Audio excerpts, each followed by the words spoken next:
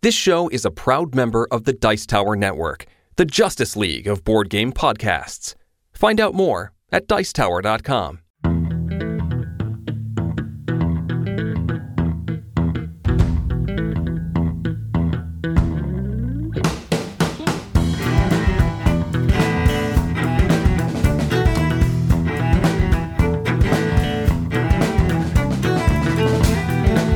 Welcome to another episode of the Family Gamers Podcast. This is episode 311.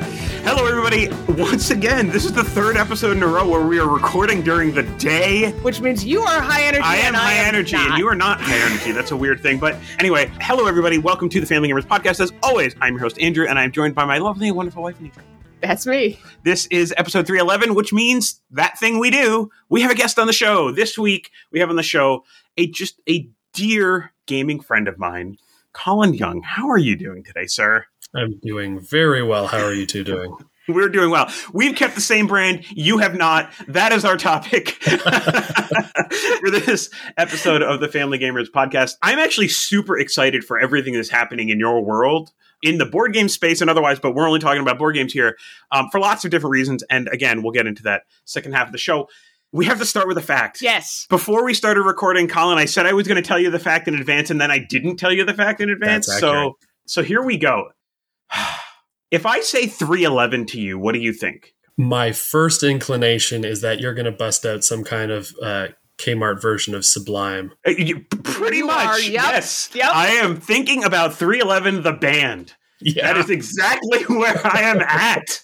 No. I think the song that I remember is Down. I remember exactly this many songs. Yeah. This is an audio medium, so I want the audience to know I made a zero symbol. Yeah. So here's what I'm going to do. I'm going to take a clip of the song Down. I'm going to run it under this in post so everybody can hear the chorus, which is the part that people remember.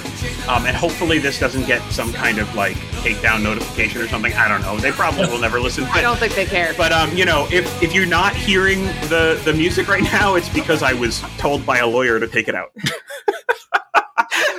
Good preamble. Yeah. Two shocking things about this band. Well, one of them is extremely shocking, which is they are still going. They were formed in 1988. Wow. They are still going 31 years later. And that means they're the band members are older than we are because we were 6 years old in 1988.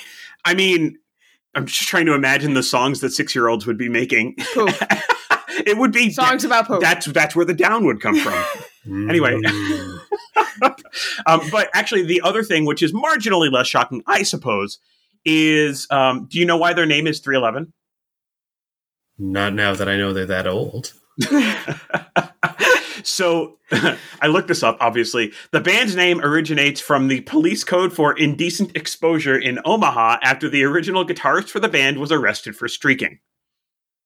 Everything about what you just said to me conforms to my worldview about this band. Yeah, it fits. And I got to be honest with you, we watched the music video for Down before we started recording. Man, is that a 90s video. We watched about 30 seconds of the video. Boy, howdy, is that dumb. And as soon as we got into the chorus, I was like, oh, suddenly I remember being 18. Man, it brought me right... And I don't like it. Right back to grunge wearing, Nirvana shirts everywhere. Nirvana shirts everywhere is coming back, which is really I don't think it ever went away. Because teenagers now don't actually... went away. Yeah, I don't think it ever went away. Teenagers I tell you that. Listen to Nirvana, they just like the shirts because they think they're cool. They are cool. Absolutely. I used to work in an earlier life. One of my first jobs was working in a rock shop that sold band tees. And I assure you, at Nirvana, the Ramones, that stuff sold as a brand, not as a band. And the most popular T-shirt with young kids in this year, in late 2000s, was still absolutely Icarus from Led Zeppelin. I don't know why, but that's still the number one. So yes, it's just Nirvana cool. shirts. Yeah, I mean, look, they managed to insert themselves into the cultural zeitgeist for real. Yeah. So good for them. Hey, Dave Grohl needs to double dip on both of those bands. Anyway, all right. Let's reel it back away from 90s bands. Please. And we're going to talk about our sponsor, First Move Financial. As a reminder, First Move is letting us know how they would work with a young family earning a combined $100,000 with a net worth of around $25,000 and the goals of buying a home and starting a family in the next few years. Continuing with the student loans example from last week, this week we'll talk about the pay down strategy we may need to start saving for an eventual tax bomb. If you have loans forgiven, then the US counts that as taxable income. This has been specifically changed to not include the student loans forgiven until the end of 2025, so for the next 3 years. But if this example client is in a forgiveness program of the older style and won't be meeting their number of payments requirement in that time, they'll want to have money saved up to pay the taxes on the loan forgiveness. Thanks again to First Move Financial for this advice, and if you would like to see how First Move can help you meet your financial goals, go to firstmovefinancial.com/familygamers and set up a free 15-minute phone call. Thanks so much again to First Move for sponsoring this episode of the show. All right, Colin, are you ready to talk about some board games? Yes, always. All right. Board games. Always board games. Okay, so let's talk about a couple of games that you've been playing. Yeah, with COVID and a pregnancy, we've played a lot. My wife and I have played a lot of 2-player games over the past little while. One of the ones that we just keep coming back to, and I'm not gonna. This is where I show my impartiality by not talking about our branded games. Honestly, as a 2-player, we play a lot of co-ops. Horrified remains one of our standards. Throw on. There's a Spotify playlist we just go to. Throw it up. That one has been. Honestly, just easy to play, great theme. I'm a huge fan of the Universal monster movies since I was a kid, so that one just scratches a lot of different itches for both of us. Love it. Do you want to go next? Sure. We have been playing some more Get On Board. Yeah. Do you want to talk about that now, or you want to talk about that later? I mean, I'll talk about it right now. Okay. I really like it. All right, you got it. Everybody else I've played with it is less enthusiastic than me, but I haven't played it with anybody who was like, yeah, I never want to play this again. So my thing, so I like this game a lot. It feels like Ticket to Ride crossed with Welcome to, which is I think what it's supposed to feel like. I don't know if this is a bad thing to say, but I hate playing this game on Board Game Arena. There are some games, like Seasons is a perfect example of a game that I want to play on Board Game Arena because it's too fiddly to play it in person. In fact, we got a copy of it in person after playing it on BGA, and I was like, there's too much crap here. I don't want to deal with it. And then we got rid of it again. Oh, it's so Get On. It is good, but it's just, there's too many, like, if I had a game manager that I didn't have to deal with any of that stuff, fine. But Get On Board, like, the UI, like, I don't ever know where anything is. It's super busy. It's super busy. Like, but on a table, I'm like, oh, this is great. I know what's going on. I can track this stuff. It's easy. But, like, I think it's something having to do with having to go back and forth between the central board and your personal board. And there's kind of a lot of stuff going on your personal board. So, like, it's just online. I'm just like, it doesn't. Yeah. So you've got your player sheet that you're marking stuff off on, and they try to do a good job with that on Board Game Arena, but it ends up being like, okay, I made this move, and they bring up like a little chunk of the player sheet of like, okay, that means you're marking this thing off, and it feels a little bit more hectic that way. Yeah. So I agree with you. I enjoy it just fine on Board Game Arena, but I still prefer it in person. Absolutely. Yeah, strong agree. I know there's always that gulf between a game you want to be able to play more and online is just so convenient, but it really can't replace the in-person dynamic. Draftosaurus for me is the same. I will play it a week, but online, I'm glad it's there. I'm always happy that the option's available, and yet I want to be like, pick up the piece and put it on the board and pass them around. Like dinosaur meeples are so great. Yes, yeah. There's the tactile quality, and I agree. Get On Board really does have that. Yeah, I mean that whole thing is very dependent on the game, right? So some games just work really well in that digital medium, and for me, at least, Get On Board is not one of them, and that's fine. Yeah. So, however, Baron Park, I'm loving Baron Park Online. I'm playing a lot of that. That game is really good. Are you sure you're not just loving it because you keep destroying me and Nick over and over and over again? You know what? I'm just thankful I found a game that I can beat you at, so I don't want to hear it. All right. Fair. But that was not the game on my list. The next game on my list, or I guess the first game on my list this week, is a game that we finally got off the shelf of opportunity. Shelf of opportunity. Yep, not the shelf of shame. This is a game I picked up a while ago. Like, I saw it when it first came out, and I was kind of interested, but it's also a party word game.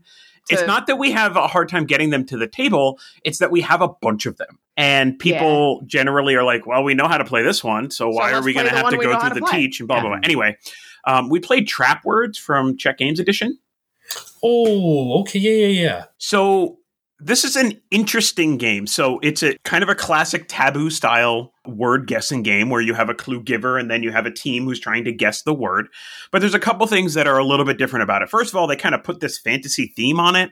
So the idea is that every word represents another room in a dungeon and you're working your way towards the final boss and you want to kill the final boss.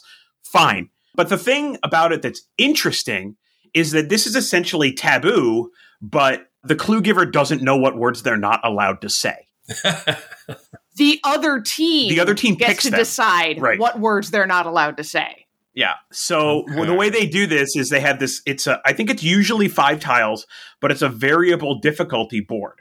So the game has double-sided tiles, so they go like 1 to 12 or 1 to 10 or something like that. Yeah. And when you put the tiles down, you put them in sequence. So you go from smallest to highest, but they may not be 1, 2, 3, 4, 5. They may not be 5, 6, 7, 8, 9. They may be 1, 4, 7, 9, 10 or whatever. Like it's just whatever comes out. That doesn't really matter. The part that matters is the number on the tile determines how many trap words the other team writes down that you then cannot say.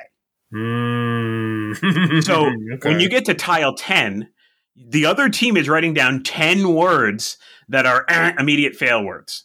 Okay. Which is pretty interesting. And then just to mix it up a little bit more, they add these curse cards, which mean those are additional things to make it harder. Yeah. So like one of the ones that we ran into was once the guesser guesses, the clue giver has to stop talking. The clue giver cannot give any more clues. It's like, oh no. There's also like there's restrictions, not you can't use cuss words for cursing. Well, that's correct. Yeah, and what was the other one? Like you had to say something like, "I'll eat my hat if it's not." Castle. Yep. Or, you have to say, "I'll eat my hat if." And if the guesser forgot to say that, automatic fail. Your team is repeating this room. Immediately forgot to do, like right away, and I was like, "Oh." And let's repeat that room. So yeah, so that was a mess. So the cool thing in trap words is this mechanic of the other team coming up with the words you're not allowed to say. And we realized that you really need to get in the clue giver's head. So it's a little bit of that back and forth of like, actually, maybe I won't put down this super obvious word because they're going to think that that's a word they can't use. Let me put some of these slightly more obscure words that I think they're more likely to use in their kind of trying to edge around to get to the right answer. I mean, this is very much channeling Vizzini from The Princess Bride, right? I mean, that's what this is. I know what you know that I won't know, but you exactly. will know. Exactly. And so we played this with a couple, some of our best friends, and when he was giving clues, it was a good idea that I would write down the words, and when she was giving clues, it was a good thing that Anitra would write down the words, because of the different, because he's an engineer, that whole. Well, and like, stuff. Don't use blender as a forbidden word for cluing ninja if the person giving the clues is not a cook. Right. Stuff like that. Right. So they wrote, because the thing was ninja, and I was giving clues, and they wrote down blender, and when they showed after we were done, they showed, we just all cracked up laughing. I was I would never. My brain never went in that direction at all. Not even a little. So anyway, so that was pretty entertaining. At the end of that, we were like, you know what? I don't really think that we need this game anymore, so we moved on from it. But it was fun to play, but it was definitely the kind of like, okay, we've played it now, and we're done. Yeah. So that was Trap Words. Yep, it totally was. Trap Words was fine. Fun game. Colin, you're next. Oh, I'm next. Oh, my goodness. Okay, so I have recently introduced my folks to one of my absolute go-tos. I haven't gotten to play it much in the pandemic because it really shines when it's 4 to 6 as opposed to 2 is right out and 3 is on the edge. But Cockroach Poker remains my absolute go-to card game for really, and I shouldn't say this out loud with my human mouth, psychologically abusing friends and family for fun and profit. Okay, sure. As long as you know that you leave it at the table, I think it's perfectly fair. Yes, exactly. And I just like a good bluffing game. I like a good game where I'm playing the table. For those that aren't familiar with it, it's a 64 card deck, 8 cards each and 8 different suits of creepy crawly critters. flies, stink bugs, rats, cockroaches, and you're just trying to get rid of, you're trying to make other players take their cards by not just not knowing when you're lying, but not knowing when you're telling the truth, and just making sure they always think you're doing the opposite of what you're doing, or being so uncertain about what you're doing that they just don't even, they hedge their bets, they look at the card and they pass it to someone else, and then they put their butts on the line.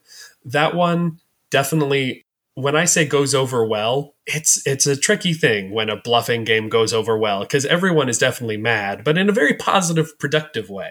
Yeah, it's fun. It's finding that positive, productive anger. Yeah, right. Fun mad. I mean, I kind of feel that way about Skull King. It's the same kind of fun mad. You're like, you jerk. Yeah. Let's play again. Yeah. And I always lose at Skull King too. So except for that one time that I won. What else we got? We played some more Delicious. Well, you played some more Delicious. I played some more Delicious. Yeah. I taught our teenager how to play Delicious. I had to look up my exact quote from her because she said, "It's cool. It took more brain than I thought." I mean, I think there's something about like teenager quotes, like really distilling, like just straight id, like, yes, just this is where it is. Here's my lizard brain.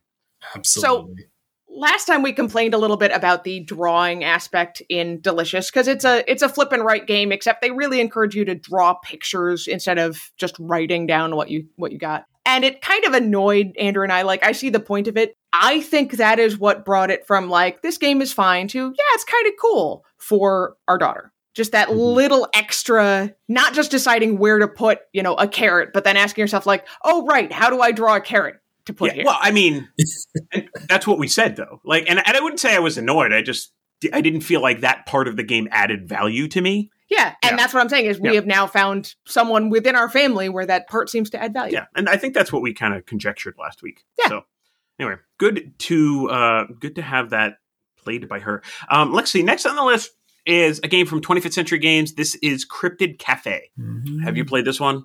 I haven't played this one yet. Yeah, we are getting ready to release a review for this in the month of October because it's October and you release games. We actually have a bunch of like vaguely spooky games to talk about. That's the plan. Which is unusual for us. So Cryptid Cafe, I mean, look, this is a pretty standard one of these games where you've got customers that are sliding through your cafe and you need to pay them before they fall off the end. We talked about Kim Joy's Magic Bakery, which is a collaborative version of this, essentially. Mm-hmm. It's very similar. There's a bunch of games like this. We played that was that robot waiter game a while ago. Yeah. That we played that was kind of like that. It was a self-published game. Robo Diner. Yeah, that's what it was. So, I mean, these things, I think you've seen this kind of general game before. It got a lot of clever puns with some of the names of things with cryptids and whatever and that, that kind of stuff. It was fine. It's a fun game to kind of play in a casual setting during the kind of creepy crawly season, I think. It's fine. It's a serviceable game. It wasn't broken. The art is cutish. It's spoopy. That's the word, right? Spoopy. Spoopy. I believe that's right. That's the right word. Yeah. So that's Cryptid Cafe. All right. Yep. That's a short one. All right, Colin, one more. Come on. You can do it. I have faith in you. Okay. I'm gonna use one, but it's kind of a weird cop-out because it's out of print. It's just a household favorite. That's fine. Whatever. But I'm gonna have to bust out this is one of my when I first met my wife, this was one of her favorites that she actually owned. And to see it on the shelf with a bunch of other titles, which seemed a little bit more common, like, oh yeah, I've got this game. Oh, and I'm a big fan of the board game Discworld by Martin Wallace. I'm like, I beg your pardon. And I hadn't played it in a while. She refreshed my my memory on the rules and gave me a thorough drubbing because she's excellent at the game. Because she's somehow an avid reader of the books does translate into better skill. This is the reason why Andrew and I should never play this game because I have never played it, but I already know I would pound him into the pavement. I have read all of the Discworld books, many of them multiple times. Yeah, it's a brilliantly enjoyable production. I mean, the art is just on point. For having only read a few of the books, it really kind of puts me in the mood up until the point where I feel victory slide away from me once again, at which point I can't wait. But I mean, I feel like with a game like that, when you're mentally prepared to just get absolutely crushed, it's fine. Yeah, I mean, it's part of the role of the husband, right? It's like, did you have a good time? Great. Everybody had a good That's time. definitely how I massage myself. Yes, that's how I make myself feel better. Yeah, I have done my duty. But no, she's. I'm always happy to play that one. Always happy to play 80% of that one. Let me clarify. I get it. But no, that's been a good 2-player for us as well. Awesome. Very cool. All right. What's your last one, my dear? Well, speaking of good 2-player, both of our boys have been asking me lately to play Onitama. And they are both enjoying crushing me thoroughly. Every once in a while I win, but especially our 8-year-old has just like locked in somehow. And probably because he's usually playing it with, there's a bunch of other stuff going on. And so I can't give the game my full attention. And so he's like, hi, I beat you again. Really? Yeah. I should take him down. I mean, it was like best 2 out of 3, so I did win 1. I'm just really intrigued because our 8-year-old. I mean, obviously, I love my 8-year-old to death, but he can become a little self-confident. So you don't say. It might be good to take him down a peg. Although if he then turns around and beats me, then I'll be like, all right, the kid's got some skill. Yeah. Oh, it's earned now. Yeah. Yes, exactly. Then it becomes the gauntlets are getting thrown down and we're playing everything. Play it again. All right, let's pull out Twilight Struggle. Let's see how you do, pal. You know? No, but no, that's good. That's good. Onitama is a great game. Another 2-player game, and this will wrap up this section. I want to point out to everybody that for all of the ribbing that Anitra has been giving me about our 10x10 all year long, we wrapped up one of the games on our 10x10 this past week. We did. The only 2-player game. In your face. We played Royal Visit. It's a great game. Really love it. Yeah. We talked about it a couple weeks ago when we mentioned it a couple weeks ago when we had Suze Sheldon on, and we mentioned another game, which it's going to be I think the tease before our break, which is Jekyll versus Hyde. Yeah. Yep. That game's really good. But anyway, we finished Royal Visit on the 10x10. Which means that 2-player wise now, we're just going to play Jekyll versus Hyde for the rest of the year. Maybe. We did pick up a copy of Fox and the Forest Duet, so we're going to try that soon. That's true. But that's cooperative. Yeah. I am prepared for some 2-player cooperative action and not just going for the jugular. Well, we do that every day with our kids. Yes, but I want it to be fun. Oh. I just got a copy of Codenames Duet for the exact same reason. Strong agree. Awesome. Yep. Awesome. All right. So we're going to take a quick break. And then when we come back, we're probably going to talk about more games that we've been playing. But I really want to plumb the depths of Colin and Flat River Group and what that means and what that means for people that are listening to the show. Yes. Because I think there's some interesting things that are coming out of that. We'll be right back.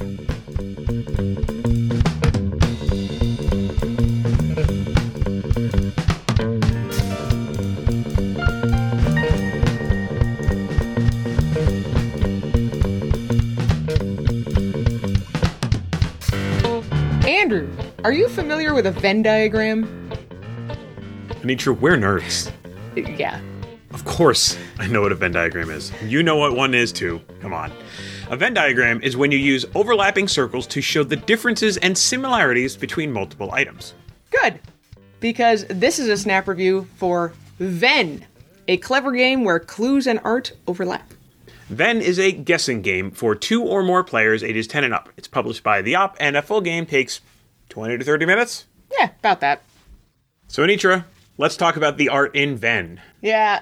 Well, so there are stacks of cards, as you would guess for a word guessing game. There's a track used for scoring and word assignment. And big floppy circles! Floppy circles! This track is pretty plain looking, but it's cleverly used for 2 different things. The cards are weird. Really weird. Like trippy weird. They are surreal in much the same way as a game like Dixit, but it looks like a lot of them were pieced together from clip art. The circles are the cool thing. They are the base of the game. They're translucent so you can lay them out to make your Venn diagram. So Anitra, how do you play Venn? There are actually 2 different ways to play. You can play cooperatively with as few as 2 people, or in 2 teams with at least 4 people. In team play, each team lays out their 3 circles in overlapping pattern like a Venn diagram. Place 4 random word cards next to the scoreboard, so each of the 12 numbers line up with a word. The clue giver from each team draws a number card. The 3 numbers correspond to the words they want their team to guess this round. So in this case, if I drew this card with the numbers 9, 1, and 6, my team's words would be tie, white, and nature. Meanwhile, the other team drew this one with 11, 2, and 10, so their words are precious, sour, and together. When both teams are ready, the clue givers begin quickly looking through their stacks of art cards. If they find one that would be a good clue for their team, they lay it on the diagram. Here's where that Venn name comes in. They may lay the card in a circle by itself to clue a single word, in the join between 2 circles to clue 2 words, or in the exact middle to indicate that it's actually a clue for all 3 words for their team. Each area of the diagram can only hold 1 card at a time, so if you find an art card that fits better, you have to lay it over the old card completely. The rest of the team discusses what words they think are being clued, and as soon as they think they know, they yell Venn! At this point, both teams stop and must guess their words. Your team gets 1 point for each correct guess, and a bonus point if they got all 3 words right. Move the little Venn scoring markers along the track. Refresh the word cards and have a new team member become the clue giver for each team. Draw a number card and get ready to go again. The game ends when at least one team has reached 12 points. For a cooperative version, use a single set of circles and a timer. The clue giver gets just 2 minutes to lay out art cards and give the best clues possible. Then, the rest of the group guesses the 3 words. Can your group earn 12 points in 5 rounds or fewer? I think we did. We did. All right. Yes. Well, Anitra, what did we expect from Venn? Well, this looks like a pretty typical word-guessing, clue-giving game. Using a Venn diagram is a little bit nerdy, and we did like that. When I first saw this on the table, I was excited about these floppy circles, because I like the floppy circles. They just look cool. They do. So what surprised us about this game? Well, it's nice that we have a game that is a party game, but you can play it with 2 people if you want to. We definitely like it better with more people as team play, but being able to play it cooperatively was a pleasant surprise. The other surprise is the art cards. They are so weird. Really weird. It's hard to use them for clues a lot of the time, but I think that's actually part of the point. It's definitely a brain stretch. I love watching people's faces. They're like, no, no, no. I am a little irritated at the word cards and the number cards. They are really easy to read, and the words line up nicely with the scoreboard, but they're not quite square. It makes them hard to line up and put away and put back in the box. So, Andrew, would we recommend Venn? Well, it's easy to understand how Venn is supposed to work, even if the art cards don't always make it easy to play, and they're weird. That makes it actually more of a challenge. This seems like a game that would be great for holidays or family gatherings or even an icebreaker sort of thing. It's the kind of game where overthinking a picture won't really help you, so it works great playing with kids as well. We didn't really like the downtime created when clue givers can't find any cards to place. It's good that they're hard, but when it becomes a long period of time flipping through the cards, it can get a little frustrating. Everybody else is just waiting. Mm-hmm. Mm-hmm. But, like a lot of party games, it supports drop-in and drop-out play pretty seamlessly, so we can't complain about that. So, Andrew, what are we going to rate Venn from the op? Well, just like our diagram, we're going to give Venn 3 overlapping circles out of 5. And that's Venn in a snap.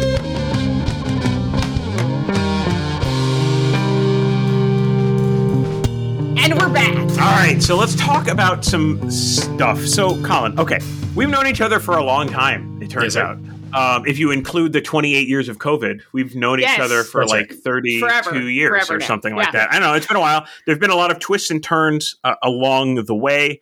So board games are in a weird place, right? Because everybody kind of knows that like there's this giant company like Asmodee, which has like 11 billion brands.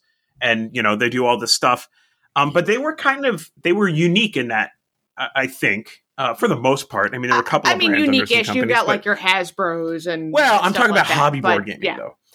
So they were kind of unique in that they had so many brands, but now we're seeing a little bit of a change, and Flat River Group is a great example of that. where Flat River Group is this company that you work for, and Yes, you sir. now have a whole bunch of brands under your umbrella. We do. So I'm not going to ask about like how that differentiates you from a company like Asmodee, because I don't think anybody really cares about that from a business perspective. I mean, I think it's interesting, but I'm a weirdo. It's a family show. But I think to start off, so I think when people hear Flat River Group, they don't know what that means. Yep, right? Because it's not really, I don't see FRG on board game covers, so I don't really know what that means. But I know for a fact that people will recognize some of the brands that are under that umbrella. So can you talk about the brands? We'll start there, and that'll kind of help with the way we talk about it. So Flat River Group is largely a logistics company. They do warehousing, and they do shipping peerlessly, like very, very strong in that space. But we are trying to make sure that a lot of the publishers that we have worked with in the past are front and forward. So we talk about different types of European publishers that have great creatives, but perhaps don't necessarily want to expend or need to expend the bandwidth to be in the US market as fully as if they were in the Italian or French or German markets. And one of the biggest examples of a strong branded publisher that we work with is Yellow. And people know the company Yellow fairly prominently, the King of Tokyo line, Bunny Kingdom. It is a company that has a lot of distinctive markers, a lot of distinctive titles that people are familiar with. It's been around for a long time. And since starting to work with them earlier this year, they've got some great titles coming out and some more stuff coming out next year. So that's one example of a publisher that people may know about. One publisher that they may know less about, but they know their games, would be Horrible Guild. Horrible Guild is a wonderful Italian publisher, and they work with Potion Explosion. They do Dragon Castle. They've done the Railroad Ink line. Mm-hmm. And that is a company that has worked with other publishers in the past. You may have seen Simon branding on there at one time. But the designers themselves are Horrible Guild, and now we work with them to make sure that front and center, those designers and those that publisher gets the recognition and the kind of brand awareness that they ought to have in the US's hobby market.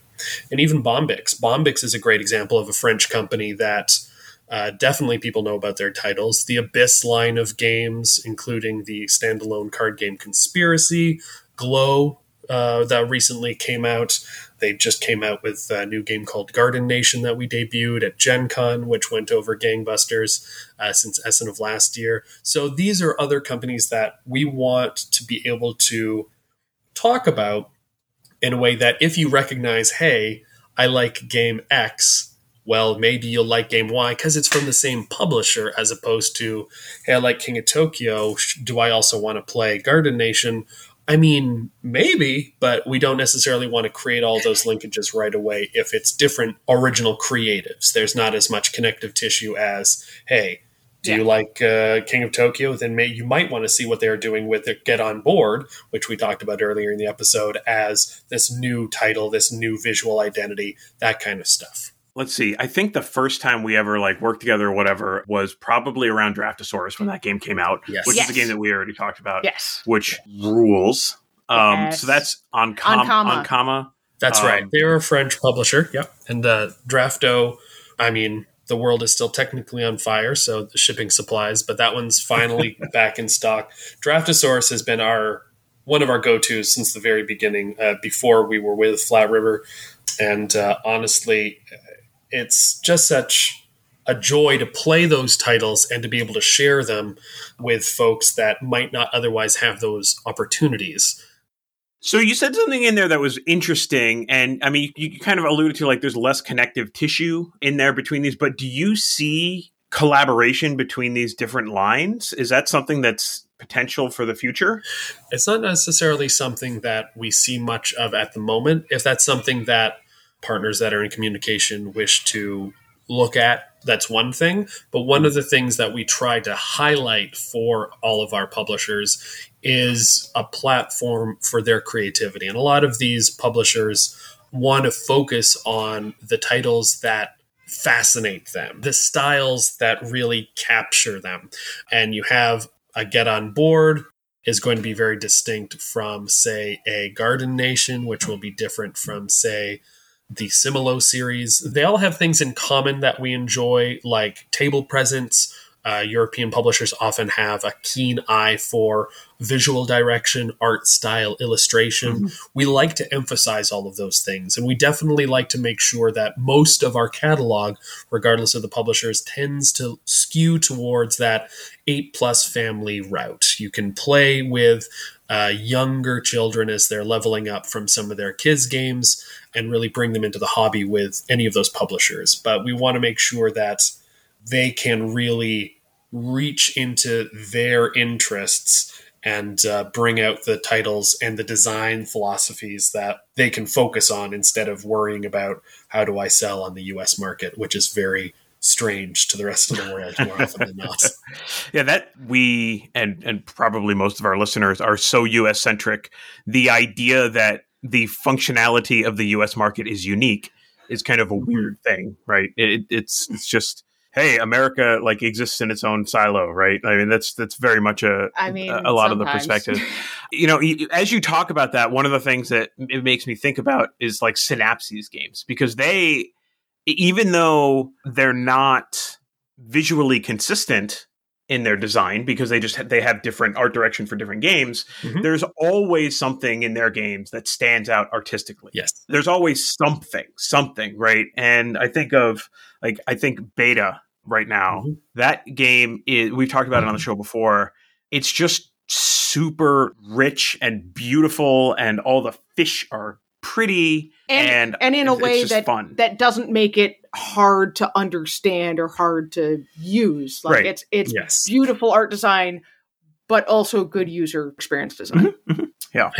I think one of the things about Synapse is that while they're a Canadian company, the European influence is a reliance on easy icons, straightforward mm-hmm. imagery, and that kind of European influence really wants to make their title as broadly received as possible to make sure that that language independence really allows for as many people, as many abilities, whether colorblind, whether different kind of play styles, are accommodated where possible. Yeah, and that's something the U.S. market as a whole definitely struggles with. There are some standouts, but... Yeah, like there are accessibility initiatives, right, as opposed to it just being part of the fabric of development. Yeah, and I think it's different design styles and different publishers. I see it getting better. I see it's still a work in progress, but I do agree that is still ideally a space to strive for, to continue mm-hmm. to improve upon, but agreed that it is work in progress. Well, I mean, you kind of like the utopia of that is that all of these different things like diversity and like accessibility and stuff are not things that you have to separately think about. It's just part of what you do. Mm-hmm. And, you know, that's kind of where we would love the world to be at. And I think especially in America, it seems to be tough, right? Well, it's about questioning the assumptions you bring to your absolutely. Your game design mm-hmm. and game art direction. All right, well, that got serious. Let's wrap it up with this. Here's my question for Colin, and this is a softball question for you. Are you ready? Nice. All right. What are your 3 favorite games under the greater umbrella of FRG? So this can be any line. I don't care. And let's talk about those games and why people listening to this might be totally into those games, and hopefully we'll have played at least one of them, so we can talk about it. I have a feeling that one of those 3 is going to be Draftosaurus. I mean, it's possible. It's possible, but I figure this is a nice softball to wrap up with. I'm going to massage the question and answer with what are my 3 current. And so that adds a little... Typical Colin. And I'll use that as kind of a through line to include more than 3 because I'm wily like that. Oh, yeah. We do that all the time. Our top 5s are usually 7. Yeah. It's more of a guideline. Right. What I would say is I've played 2 games recently that are coming out later this year that I'm extremely excited about from 2 of the publishers we've spoken about already. And another title that is pretty recent that you mentioned earlier. The first I'll mention, I am a big fan of Jekyll versus Hyde. Oh, it's so good. Jekyll versus Hyde. It's very, very good. It scratches a particular itch. And this is my submission to the card game section category of our catalog. It is a 2-player asymmetric trick-taking game set in the mythos of Robert Louis Stevens's Dr. Jekyll and Mr. Hyde, with art by Vincent Dutray, who works with the Korean publisher Mandu Games. And this game was brought to our attention during the kind of mid-pandemic, or the mid-plague years. We have different sections now. And we played a lot of this online. We played a lot of this to test it out, kick the tires, to see what we were getting into. And it really shone on a board game arena for us in terms of, okay. Especially as we started to explore how you could make a trick-taking game asymmetric and compelling. And this one, I find, is a standard for... I grew up playing a lot of card games. I find talking to a lot of, as we were discussing, U.S. gamers, North American players, a big distinction for us versus a lot of Europeans is the Americana of certain kinds of games. Like there's hobby games, and then there's like, I don't really play games. It's like, no, you played a lot of games as a kid, but you don't think of them as hobby games. Right. And so just the different versions dominoes and poker and and maybe Scrabble. Yeah. And I feel like growing up playing a lot of different card games with family members and friends in high school in the cafeteria and at grandparents' house, I like a good trick-taking game. And so for this one to come out and do something very different and innovative and replayable was really exciting. And it's been nice to see the word of mouth that has gotten around on this one, because it really, that's the thing with card games. You want that kind of word of mouth to accompany the portability of this, the game. You just move it around. You're like, you should try this. I'm just going to gift you this one. I'm going to go buy another copy. Like that's the beauty of a card game. And so Jekyll versus Hyde for me has really done that in a big way. Well, I will say this. The plan is that this is coming out on Monday, which is the 26th. Yes. The plan is that this Friday, which when I'm saying this is the 30th, is the day we are releasing our review for this game. Ooh. Well in timed. Video form. I know, right? It was perfect. So you will be able to see the cards. You'll see us kind of explain how the game works. You'll see our rating. Do we want to spoil that? Probably not. No, you should go watch the video. Head over to youtube.com/thefamilygamers and find that. And I agree with your excitement. How about that? It will not spoil anything to say that we really like it. Yes. I mean, if you're a listener to this podcast, you know that already. We've talked about it, I think, the last 3 weeks in a row. So I'm with you on that one. Big, strong agree. Nice. Jekyll versus Hyde. Number 2 that I will point to that we played recently is a new game from Horrible Guild, the company that does Potion Explosion, Railroad Inc. that we talked about a minute ago.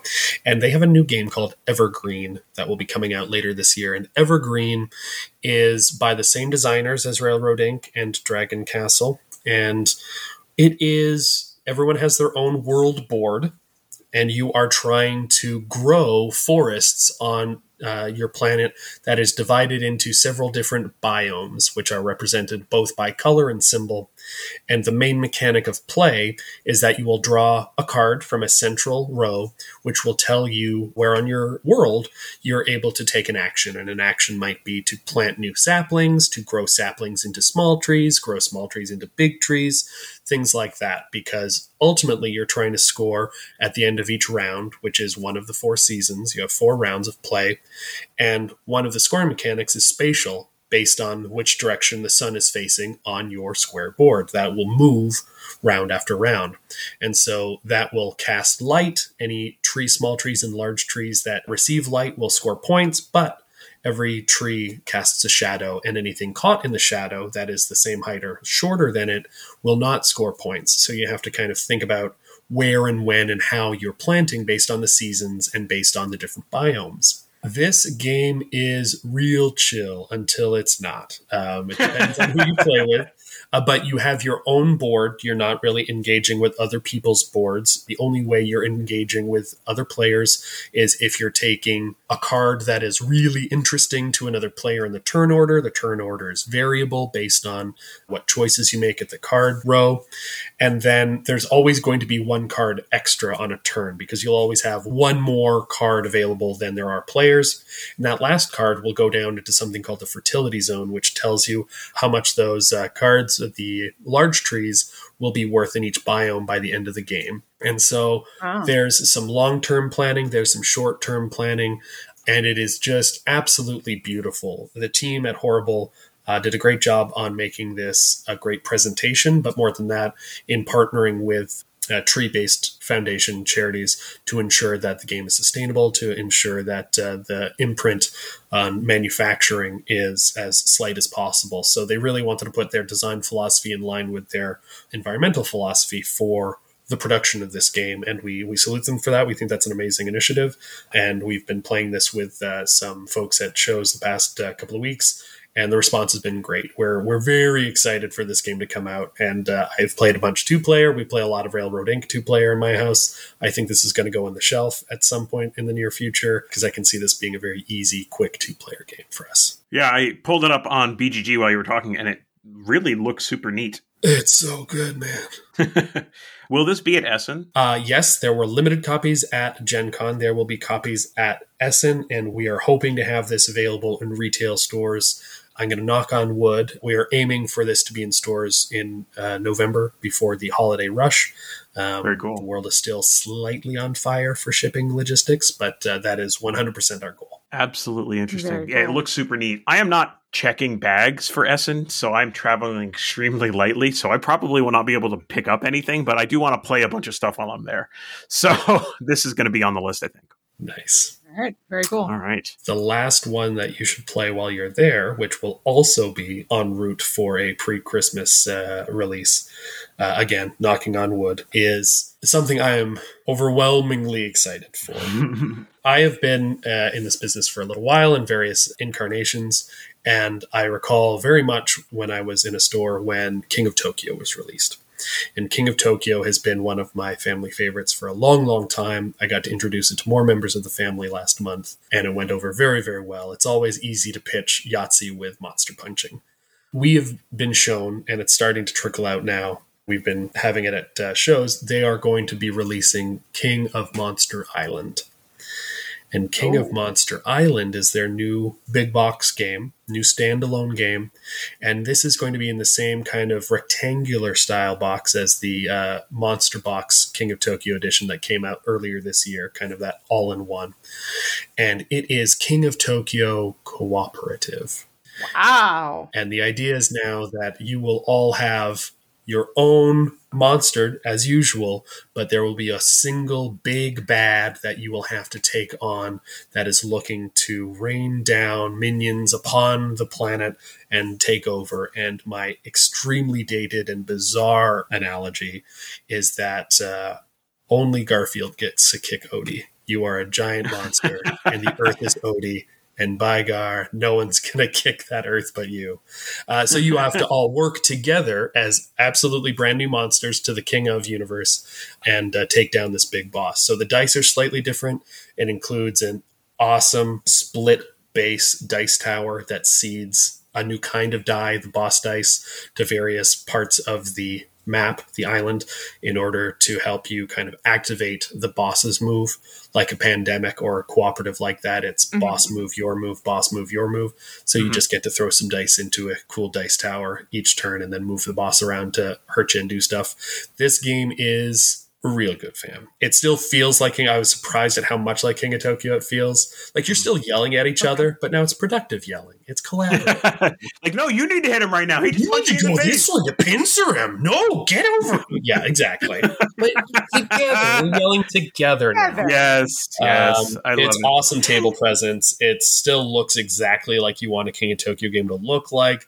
If you've got someone that's like, that's all cool and well, but my daughter only wants to play Cyber Bunny, no problem. You just bring Cyber Bunny in. Like, there's a lot of things that they've done to really make it integrated into the universe, because yellow is very protective in a positive sense, is very protective and deliberate with their King of line. And we want to, we're looking forward to what's coming with them and that line in the coming years. But Monster Island is a blast. Like, it is exactly King of Tokyo in that I'm going to have a good time and yell at my friends and family. Monster Island does that now. Love it. Cooperatively. All right. It's funny, this kind of mechanic, maybe it was Fireball Island, the remake, that kind of kicked off people thinking about this mechanic of drop stuff in the center and it splits out kind of thing. Like, if I think back over the last 5 years, that's the first time I remember, like, you drop it in and you don't know where it's going to come out. And a bunch of board games are coming out now that kind of have that mechanic. I think of, like, The Loop had that oil spill game from Smirk and Dagger has it. Spill. This game has it. But that mechanic does not get old. No, and it is always fun. Yes, yeah. it's always fun, and it looks like it's going to be a lot of fun here. Yeah, so Jekyll vs. Hyde is already out, and both of those games, Evergreen and King of Monster Island, are expected to be out for holiday this year. That's the goal, 100%. Yeah. All right, awesome. Well, I think that King of Monster Island is going to be under some trees. Maybe even an evergreen. Come on, that was pretty good. I will allow it. All right. I thought that was a pretty good joke. I didn't even. That was on the fly. No, no. Right. Very good. Yes. All right. Oh, I don't know about the 8.5 from the Italian judge. Anyway. Well, I think that we should end on that note. Why not end with a dad joke? All right. Seems appropriate. Colin, if people have questions about any of the brands that Flat River Group represents, how can they find you or whomever would be able to answer those questions? So I would invite folks to follow us on Facebook and Instagram to reach out. They can do so at Flat River Games for both of those accounts. We will be posting and responding to questions about those games and the different titles and publishers that we represent. Also, you can always email us at hobby, HOBBY, hobby at flatrivergroup.com. That is our email address for a variety of different customer service and questions about publishers, questions about retailers and availability. We want to be able to get to those as quickly as possible, and that's the best email address for that. So those three options, I think, are the best ways for you to get in touch with us about our products and our publishers. Well, Anitra, where can people find The Family Gamers online? We think the best place is to go to our website, thefamilygamers.com. That's where you're going to see that Jekyll vs. Hyde review. Yes, It's going to be great. You will, however, also be able to find it on our YouTube channel, The Family Gamers. But on all of the other social media around the web, we are at Family Gamers AA for Andrew and Anitra. Find us there on Facebook, Instagram, Twitter, TikTok. All of the things. Whatever. Of course, if you've got questions for us, we got an email this week letting us know. Actually, I think it was a Twitter DM this week. Our DMs are open. That there is something coming for science. Yes, so there will be some for science coming up possibly next week. Very excited. You can always email us, though, Andrew at thefamilygamers.com. Anitra at thefamilygamers.com. Check out our Family Gamers and Play Games with Your Kids merchandise at thefamilygamers.com/merch. If you wanted to also contribute some weird foods for science to the podcast, you can send those to The Family Gamers, 60 Auburn Street, number 528, Auburn, Massachusetts, 01501. All of this information is in the podcast show notes, which you can find either on our website or in your smartphone app, whatever, swipe right, and it'll all be there. The Family Gamers is sponsored by First Move Financial. Head over to firstmovefinancial.com/familygamers to learn how the team at First Move Financial can help you pile up the victory points. All right, well, Colin, this was a lot of fun. This was so great. I love hearing about new games. I love hearing about the excitement. I think that both Evergreen and King of Monster Island look amazing because I pulled both of them up while you were talking about them. Perfect. I'm so glad that we agree on Jekyll vs. Hyde. Mm-hmm. Oh, yeah. It's been an absolute blast to see you and chat with you. It's been too long since we've had a chance to get together, especially since I know I'm not going to see you in a couple of weeks. Yes, but it has been a pleasure. This was great. Thank you for having me. All right. Absolutely. Well, I think that's going to be it for us this week. You got it. So until next week, everybody, play games with your kids.